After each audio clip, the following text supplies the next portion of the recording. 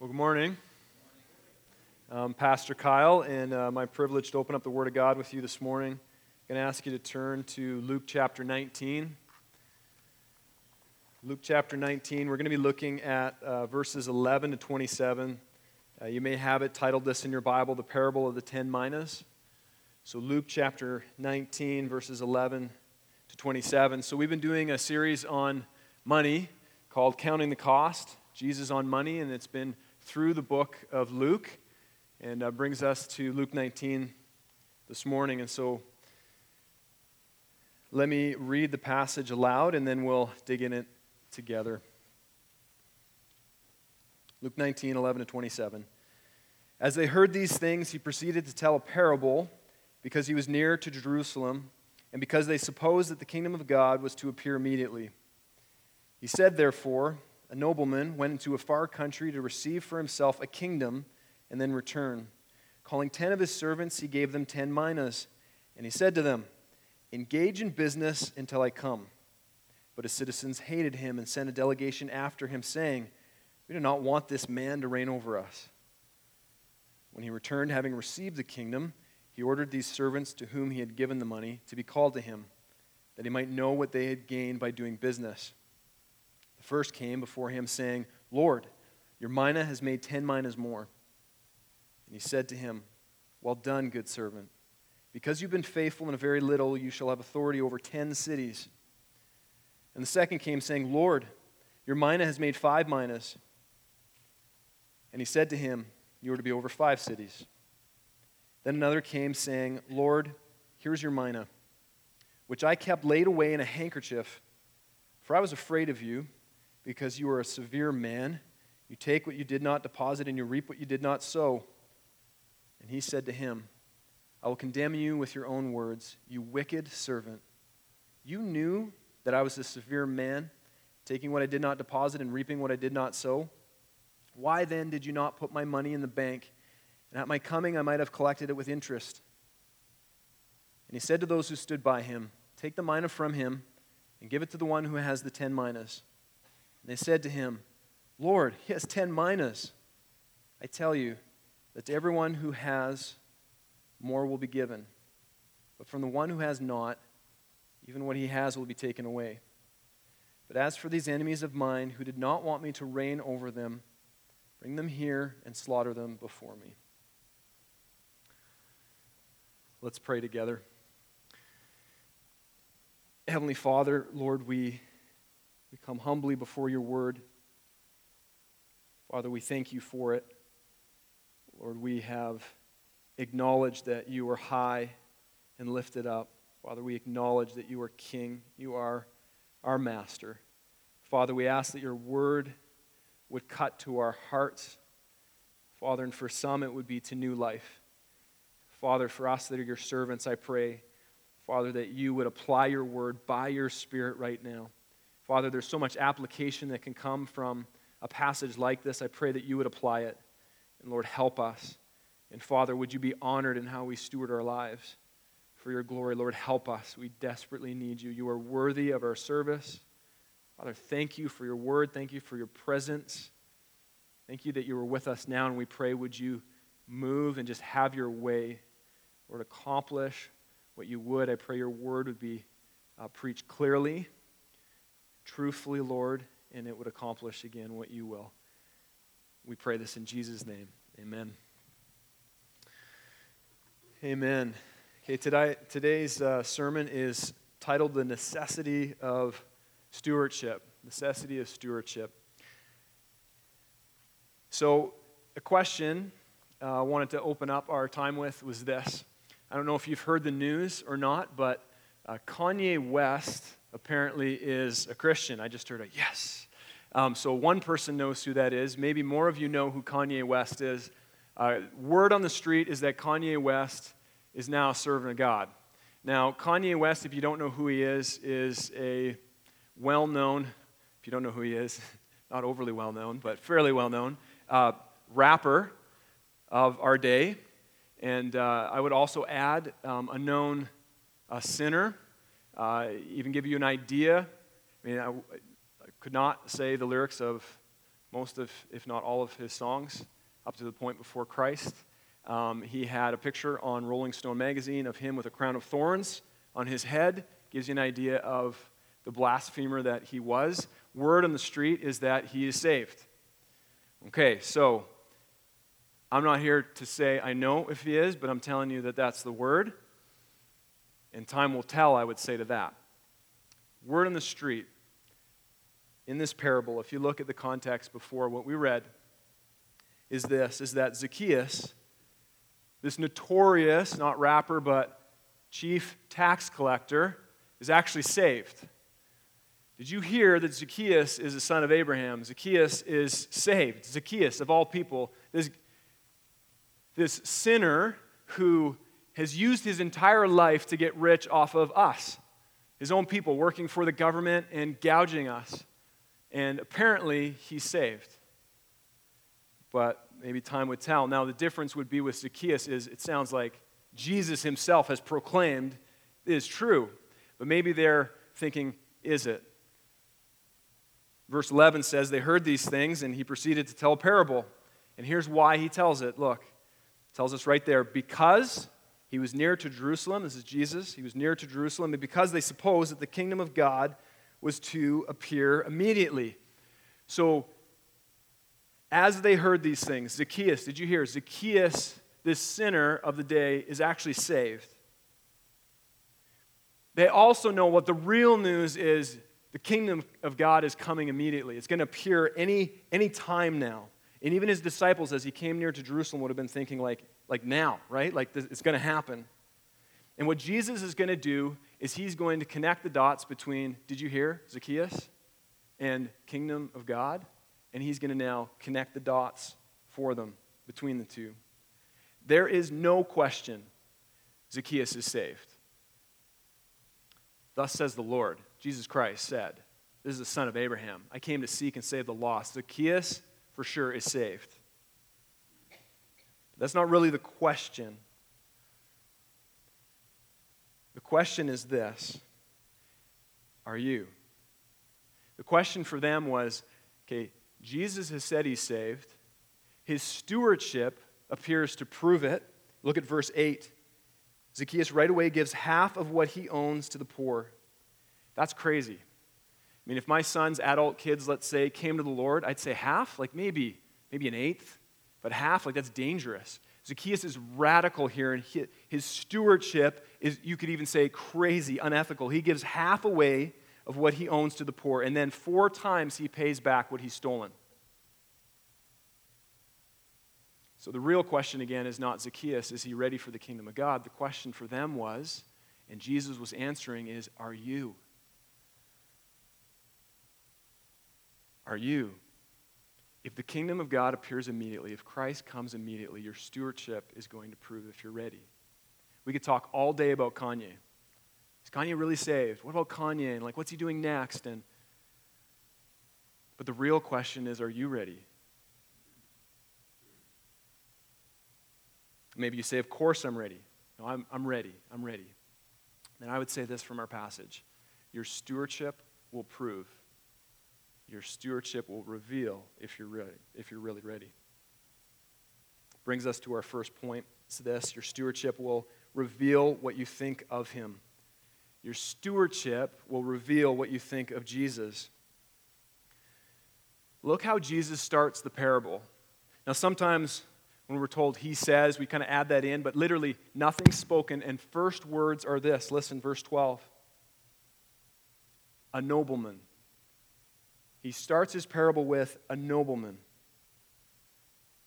In many ways, this could be the parable of the nobleman. He says a nobleman. Who's the nobleman? The nobleman was a leader of the day, a ruler, a master. This one appears to be very well off. And we know the nobleman, Jesus is speaking here of himself. The nobleman is Christ himself. Jesus is the nobleman. He's the only one capable with the resources to pay off our debt. He's the only one capable to pay the debt of the sin that we owe because he paid it with his own life. And when he paid that debt, he paid an eternity of punishment in hell. Now, I'm not great at math, but I was told in math that you can't pay off eternity. Eternity doesn't have an end. You can't do that. It's impossible. That's what we owed, and the nobleman, our nobleman Jesus Christ, has paid it off because our nobleman is God. And God himself in the flesh gave himself and paid our debt. And then our nobleman, Jesus, is extremely rich, is infinitely rich, is in fact righteous. And he says that he then in his riches credits to us his own righteousness, the righteousness of God. And you've heard me say before, where does the righteousness of God come from? From God. This is our nobleman. And it's fitting that Jesus starts the parable with this, because if you get the nobleman wrong, you get it all wrong. And what you think of Jesus will determine how you steward your life. What you think of the nobleman will determine how you steward your life. And so, what do we know about the nobleman? Look at verse 12. 12 to 13, we know this. He went into a far country to receive for himself a kingdom and then return. That's what he was going to do, but verse 13 says before he goes, this is what he does. Calling 10 of his servants, he gave them 10 minas and said to them, engage in business until I come. So he calls 10 of his servants.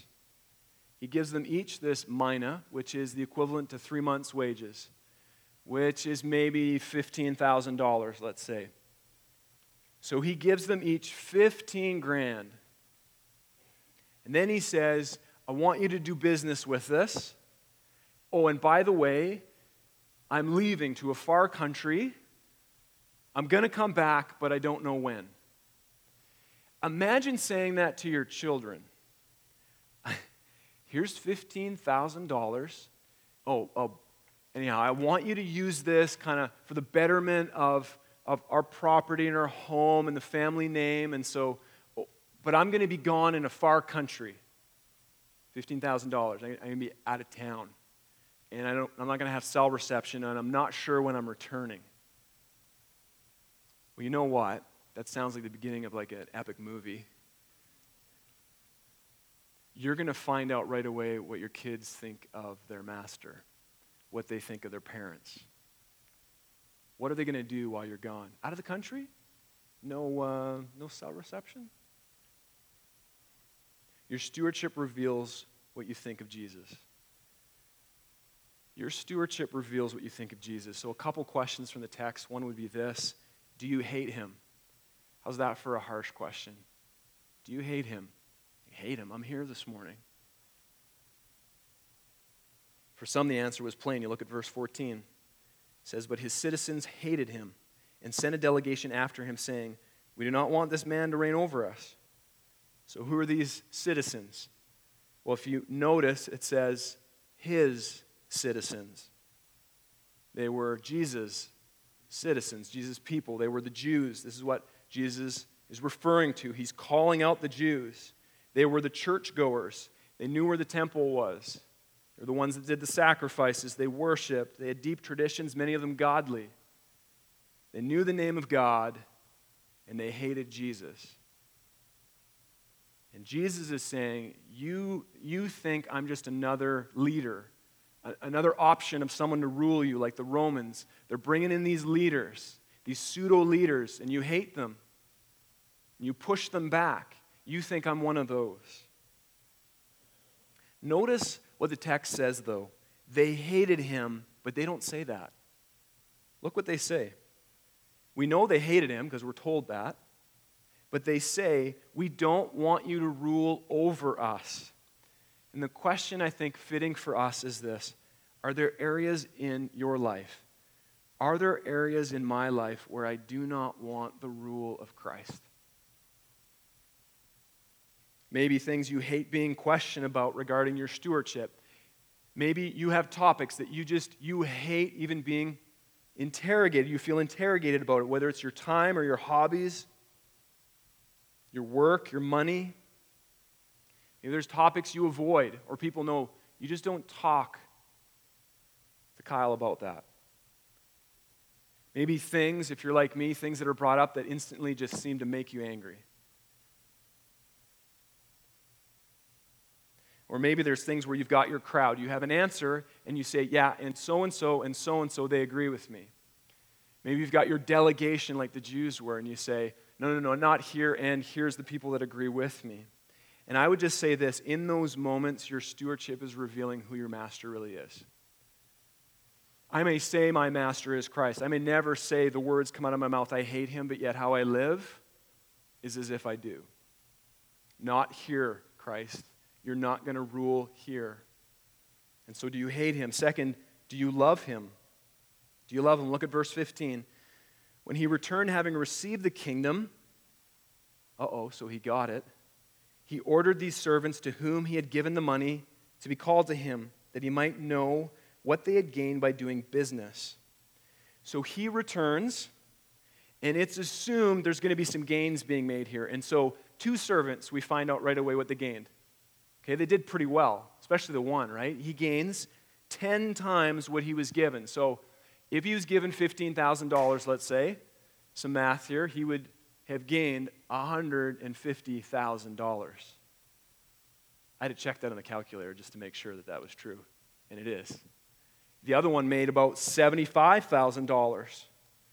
And so maybe the question you're thinking as you read the text is like, how? How did they do it? I mean, why was the 10 times guy a 10 times guy, and why was the 5 a 5?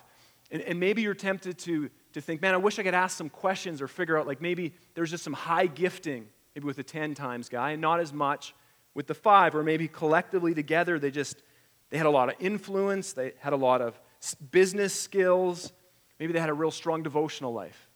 And we would take their lives and try to mimic maybe their lives to see if we could get the same results. I think we'd miss the whole point. And to tell you why they multiplied what they did. It was out of a love for their master, for sure. If you're given that amount of money, you have to believe some things about your Lord. You have to believe, first of all, he's noble. Is this money good money? Is he really going to do what he said? Is he worthy to serve? They would have had to think he is worthy, he is noble. He said he's getting the kingdom, and he's going to get it. And he said he's coming back. He doesn't know when, but he's coming back. And this is to be multiplied for him, and he is, again, worthy of it. And so they would have known these things. They believed these things. They loved their master. If you're going to continue in faithful stewardship for Christ, then you're going to be needing to daily remind yourself of these truths of who Christ is. Again and again and again, when times come, you're stewarding your life and you feel like, have you ever had this? I don't understand what's going on. Like all the time? Well, he's noble. This is extremely tough, Lord. I don't know if I can keep this up. Well, he's worthy. It feels like I'm losing everything. We remember, well, he is one. How much longer? Where are you? And we remember, no, he's returning. I can trust him. I love him.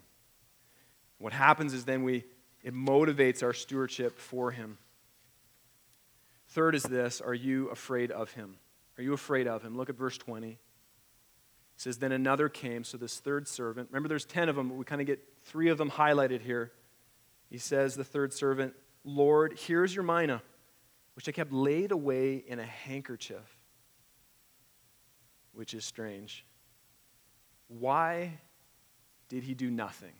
And again, you look at that maybe and say, well, I know why. I mean, the guy wasn't a businessman. The guy wasn't very gifted. He didn't have very much influence. His devotional life wasn't good enough. Well, he tells us why. Look at verse 21. He says, I was afraid.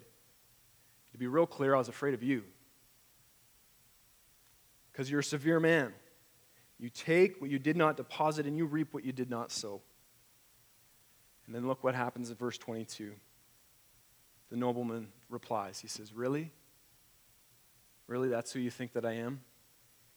I will condemn you with your own words. You, and now he calls him wicked servant. So we find out he's not truly a servant. There's no condemnation for those in Christ Jesus, but there is for those who aren't in Christ. He's condemned as a wicked servant. You knew that I was severe I was a severe man, taking what I did not deposit and reaping what I did not sow. Why then did you not put my money in the bank, and at my coming I might have collected it with interest? He says, at the very least, you could have done what I'd done, I think, in grade 6. You put in $100 in the bank. What's interest, Mom? Oh, you get a little bit back. Every month? Yeah, and in 6 months you get like $2 or something like that. But the point is, I did nothing.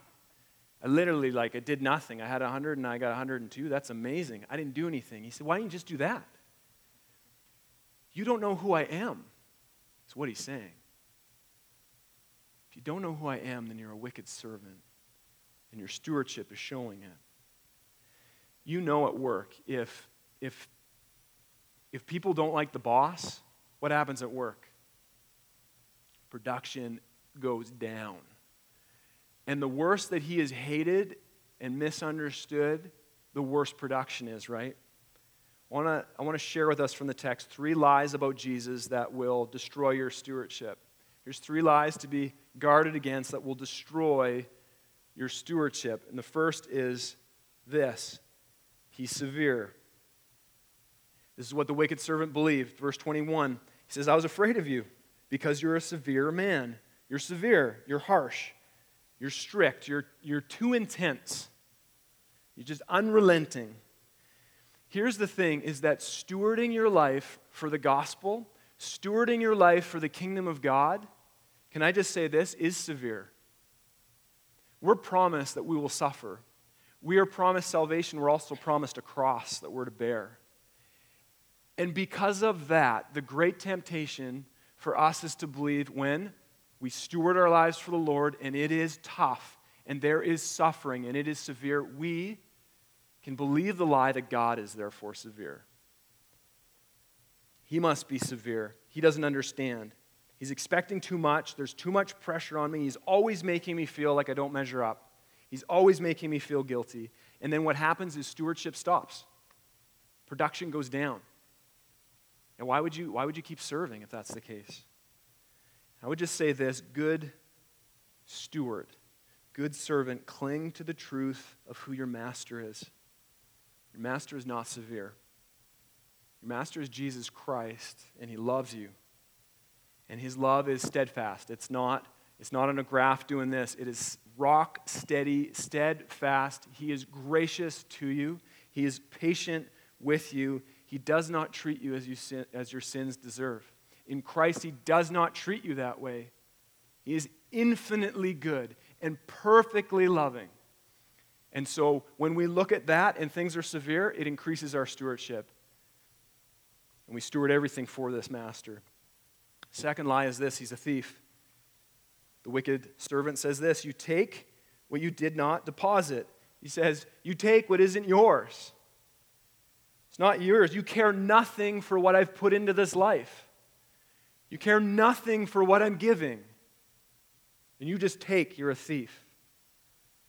I'm going to say again that stewarding your life for the gospel involves investing everything. This is what it involves. It involves, in fact, losing everything. Jesus said, lose your life to gain life. And so if that's what it means to steward, when you're doing that and you're losing, you're going to be tempted to feel like God's a thief. And then your stewardship's going to stop. Oh, I prayed for healing, and she died. You think at least I could deserve a break. Give, and no break. I spent all that time with that person, years invested, and they left. They walked away. I gave all that money, and it was just squandered. I've lost respect at work because of my faith, Lord. I stepped out. I put it on the line. I lost my job. The list goes on and on and on. That's what's going to happen as you steward your life, and you're going to be tempted to think, God, you're a thief. I can't do this, and stewardship stops. I would say, good steward, good servant, remember the truth of who our master is. He's Jesus Christ, and those who have faith in him, he says, I take your sin. When talk about a thief, I take your sin from you, and I don't give it back. I take it from you, I clear your debt. It's finished.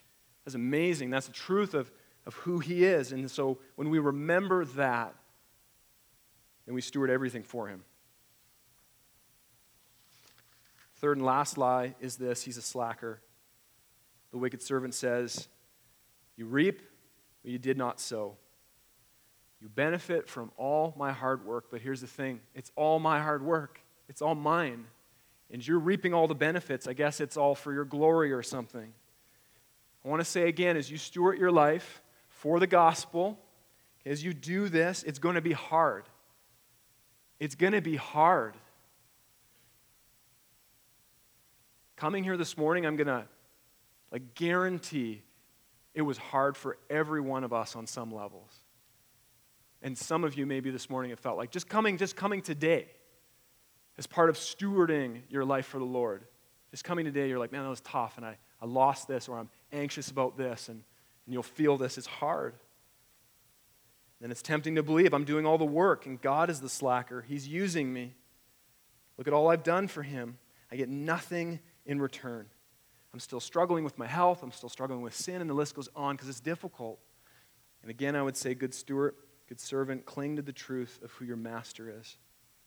Jesus Christ. Jesus Christ is the hardest working human to ever have walked the earth, fully God and fully man. He came as a man. He lived in your place without sin. He suffered, was punished, was tempted. He died in your place, bore your sin, and then he rose again. He defeated the grave.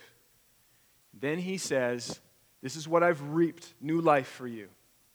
And what Jesus Christ says then is those who are in Christ that would trust in me, I give you what I've reaped. I give you that. He has worked for it, and he gives that to you and I. The righteousness of God, all his rewards, that we would be part of his family, adopted into that, an inheritance to come, counted as righteous. The list goes on and on and on. And so we remember that, and we steward everything for him. So it's clear your stewardship, as you look at this, is going to reveal what you think about Jesus. And our second point, this: your stewardship will reveal what you're doing for him. It's going to reveal what you think about him. Your stewardship also is going to reveal what you're doing for him. Look at verse 13. It says, calling 10 of his servants, he gave them 10 minas and said to them, engage in business until I come. When he says engage in business, what he is saying, what that phrase is saying is be busy. Be busy. How many of us need to be told this morning to be busy? Do we feel like, amen? I didn't hear any amens for that. Be busy. Amen. I should be more busy. Like nobody, right? Like I think safe to say most of us, if not all of us, are like super busy. So the question is with what? Right? And notice what he calls them. He calls them his servants. You know what it means to be a servant? This word that he chooses, you know what it is? It's slave. It doesn't say he calls up his farmers or his pastors or his plumbers or his mothers or his fathers, his sons or daughters or businessmen. He calls his slaves. And he calls his slaves to himself because that is what we are. In Christ, we're his slaves. And everything else is secondary. Everything else is secondary. So a question for you then, in how you're stewarding and what it's revealing what you're doing is this: are your efforts for one business? Like singular one business. We hear all the time. You know, my kids are getting older now, so they're getting to the age of like, hey, what are you going to do? Career, school, right? What are you going to be when you grow up? Are you going to be a doctor? Who are you? Are you a doctor already? You know, are you a businessman? Are you a farmer? Are you a professional athlete? Like, what are you? What are you going to be? And I would say on some level that's a fine question, and on a whole other level, that's an awful question. You are a slave of Christ first. That's your number one business, and everything else needs to be leveraged towards his glory. The first two servants maybe were doctors. They were maybe farmers. Maybe they were professional athletes. Doesn't mean they didn't enjoy a holiday. I'm sure they enjoyed good meals, bought clothes. They maybe worked out. They had degrees. But all of those things, it's evident from the parable, all of them were for the multiplication of the main thing. Look what they say. Your mina blessed the socks off me. No, your mina has made more minas. Look at that. We are your slaves, and your mina made more of that. That's the whole thing. My daughter asked me a question yesterday, and I thought, how fitting. She maybe is learning this in homeschooling. I'm not sure. I should be more alert to what my kids are learning since my wife is teaching them. I'm guessing she got this in homeschooling. She says, Dad, if you broke up your day in a pie graph today, what would it look like? Oh, you know what a pie graph is, right? It's like a giant pie. It's a circle, and it's got pieces drawn in it. Some are really small, some are really big. And I said, well, probably half the day will be finishing prep for today, so sermon prep, and I'm going to eat. That's probably 15% of my day, and which I'd already done because it was breakfast. I said, bathroom, plan on going for a walk and watch Owen's hockey game. That's another 10, and we just kind of worked through the day. Here's the thing. The entire graph, whatever your day looks like, for some of you, your day would have been like, I did diapers like 50% of the day yesterday, right? Like I was stuck in traffic in Toronto forever, right? And you look at your graph and you're like, that's a big chunk. All of it, I want to say this, all of it is for the main thing. Mina multiplication. It's for the glory of God. How's that possible? It's possible. It's true. All of it. All of it is for that. Everything we do is for the fulfillment of the, you know this with our church, right? Fulfillment of the what? Great Commission, right? Matthew 28, make disciples in the spirit of the great, what? Commandment. The great commandment, love the Lord your God with all your heart and with all your soul and with all your mind, and then love your neighbor as yourself. Everything we do, the whole pie, is for that. Now, I always want to be honest with you and just to say this is a daily battle with me to make sure that not one of those pieces becomes the whole pie. This is, like, hear me, I don't know if you believe me. Daily, I'm fighting against one piece being the whole pie, something being all-consuming in my thoughts, my emotions, my desires, whether it's money, what I do with my money, renos, my job, for you, maybe it's grades or whatever it would be, health, even the kids. Some of you in your graph, it's all about the kids. You have to understand, no matter how big that piece is, it's actually all about the Lord. And it includes your kids. And it's so easy. Scripture says, when you make something that's a good thing the main thing, it's idolatry. That's what it is. And our stewardship will reveal what our real business actually is. So do you have one business, or second this, are your efforts for a side business? Are your efforts, your stewardship of your life, is it really for a side business? Now, side business is what I had in Alberta before I moved here. I had a can collecting side business that was lucrative. I mean, in Alberta, every can is 10 cents, and then anything over a liter is 25 cents. It's like a full-time job. Like, that was my side business, and my kids were like modeling it after me. They'd be like, what are you doing? Oh, and they'd have like a shopping cart pretending, and they'd be like, oh, and then they go down and they pick up something. What'd you throw in there? Oh, I pretended to throw in a can like Daddy. Like, I was doing this every day, and I was doing quite well at it. But here's the thing, is that was a side business. It wasn't my career. That was just like a side thing that I was over the top about, quite honestly. On dates, I would like stop on the highway. Julie's like, no! I was like, it's over a liter. She's like, don't do it. It's all-consuming, this side job. For the wicked servant, the Lord's business, can I say this, was a side job. That was actually this side thing that was wrapped up literally with a bow and reserved over here. Do you know the word when he says that phrase, I kept it laid away? Do you know what he's saying? I reserved it. No, I know that, Lord. I've actually reserved it. It's safe. It's over here. That's kind of my side thing. It's for Sundays. That's like a today thing. a this morning thing. That's for missions. I had a friend say to me once that everything that he was doing was so that he could save up money so that he could just live for missions later.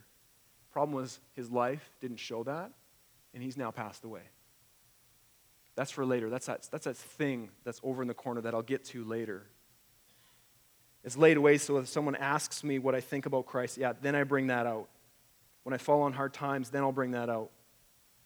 Or like the famous Spanish-speaking wrestler, Nacho Libre says, those are for churchy opportunities, right? Those churchy opportunities. Looking for those. That's what this is about, right? That's what I'm stewarding it for. I've kept it safe, Lord. It's reserved. I've got that. But look at it, 17. The good servant of 17, verse 17, was faithful in a very little. He was faithful in a very little. Most of our lives are these massive things. The very little was his life. And let's face it, most of our lives are just little things. They're not these massive moments. I would count even coming to church as like one of those bigger, massive moments. Most of our lives, though, are things like what? Like my wife says, what did you do today? And I literally don't know, which is concerning as a pastor here at the church for you probably.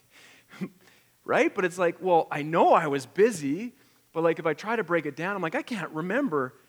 I know that you've experienced this. What'd you do today? What'd you do in the weekend? There's not these massive moments where like, well, there was this kid who was trapped in this vehicle, and I did, like it's just, it doesn't happen, right? It's just like, well, I changed diapers, and I did the dishes a lot, and I mowed the lawn, right? Like, and this is what it's mostly about, but are you being faithful in that?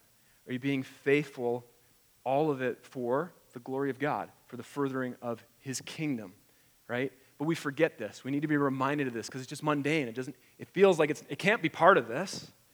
Right? Like yesterday I was eating my lunch, just eating lunch. I don't even know what it was. I don't know what it was actually, a sandwich, let's say. And my daughter starts playing the piano and she's like, starts playing this like epic music, right? It was like, I don't know, it was epic. It was like, dun, dun, dun, dun, dun, dun, dun, dun. And I was like, all of a sudden I was like, whoa, this lunch is like amazing and it's so epic, this sandwich, right? And I thought, man, if we could just like play music like that continually, we'd just be like, yeah, mowing the lawn's awesome, But in a sense, it is that.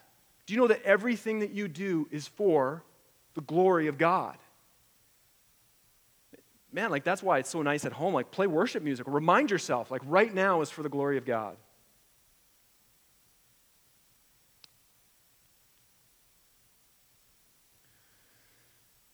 So, how you steward your life is going to reveal what you think of the Master, what you're doing for Him, and then lastly, what you can expect from Him. Your stewardship will reveal what you can expect from Him. So we'll question that. Will you be given more? Well, one day will you be given more. If you look back at verses 17 and 19, you notice what the good servants were rewarded with. Do you see what they were rewarded with? It wasn't Florida, although Florida is fine. It wasn't a big holiday, that could be fine. They're given more things to steward. And it seems to be directly related to how they stewarded. Oh, you made 10 times, you get 10 cities that you're over. 5 times, you get 5 cities. Now, I don't know if you're like me. When you read that, I don't know if you're like, man, like I'm struggling with coveting. I wish I had 10 cities. I wish I would have got, hopefully one day I can experience this. We don't think this way. If I try to do this with my kids, hey, you did really, really well. I want to reward you with more work. Right? They're like, what are you talking about? I want my Florida. I want my holiday. No, Daddy loves you, and here's some more work. We almost don't have like a category for this, but this is what's happened. This is what happened, and also look at verse 24. Even the servant who had the most is given more. Again, it says, and he said to those who stood by, take the mina from him and give it to the one who has 10 minas. Now, was the guy with 10 like, no, I got way too much already, right? They said, Lord, he's got 10 minas. Like, man, like what's... But they're saying it in the sense of, why is he getting that? Like he's already been rewarded. You know, I used to think that those sign jobs you see on the highway with the people, right, just stand there with a sign, I used to think that was the best job on planet Earth, okay? I grew up in small town Saskatchewan where there's 3 billion roads and like 3 people live there, right? And so the sign guy literally did nothing all day. Had a stop sign, but there's no one there to stop because no one lives there, right? And I'm like, that's the best job ever. You're getting paid for that? That's incredible. You're a genius. Until you get onto one of those jobs and you're like, I'm going to die. This is the worst job on earth. I'm not doing anything. There is a great joy to serving our God. Do not think that it's all about the holiday. All of it is for the Lord. All of it, even the rest and the holiday. Scripture speaks of it, of our stewardship for the Lord, more not like a sign job, but more like war or a race or a fight. Right? We labor, we toil, we race. I beat my body into submission, struggle, fighting the good fight. And there is no greater joy and no greater purpose, no greater fulfillment in your life than serving the Lord with the life that He's given you. And I would say this, the better you steward your life for Him now, will be the better you understand the amazing news that they were rewarded with more work for the Lord. And I would say the better prepped you'll be, and the better your work for the Lord will be in eternity. He's given 10 cities, another 5. What you steward now determines what you will gain. Will you be left with nothing, lastly? If you don't have Jesus, you have nothing. If you don't have Jesus, you don't have anything. And Scripture says what you do have is your sin apart from the Lord, rightly and justly served for an eternity in hell, which is less than nothing. Verse 26 says, I tell you that to everyone who has, more will be given. But from the one who has not, even what he has will be taken away. It is clear in this parable that this is not an illustration to steward better, a suggestion that, maybe we can just do better at this. What this is a sobering reminder of what your stewardship is maybe saying about your future. Verse 27 says, but as for these enemies of mine who did not want me to reign over them, bring them here and slaughter them before me. It is a heavy ending to that parable. So I'm going to end with the question I started with. If Jesus returns immediately, will your stewardship reveal that you're ready? Are you ready? The nobleman is going to return. Are you ready? Will he call you a good servant? Or are you an enemy? Are you part of the citizens who did not want him to rule over your life? Are you like the wicked servant who did not steward his life for the Lord and was condemned for it?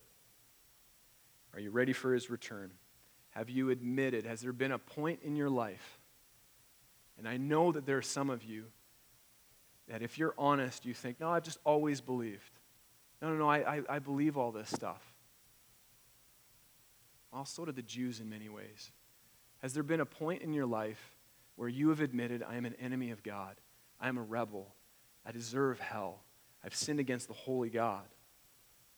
God, forgive me of my rebellion and my sin. And you've put your trust in Jesus Christ. Christ, I believe Christ is the nobleman. He put my sin on himself. He became sin for me. He's bore it all. He rose from the dead. He offers me right standing with him. Has there come a point, whether it's that language or not, but you understand, rebel and now saved. And not, I wonder if I am. The nobleman is awesome. Your sin is forgiven, yours. Have you personally made that decision?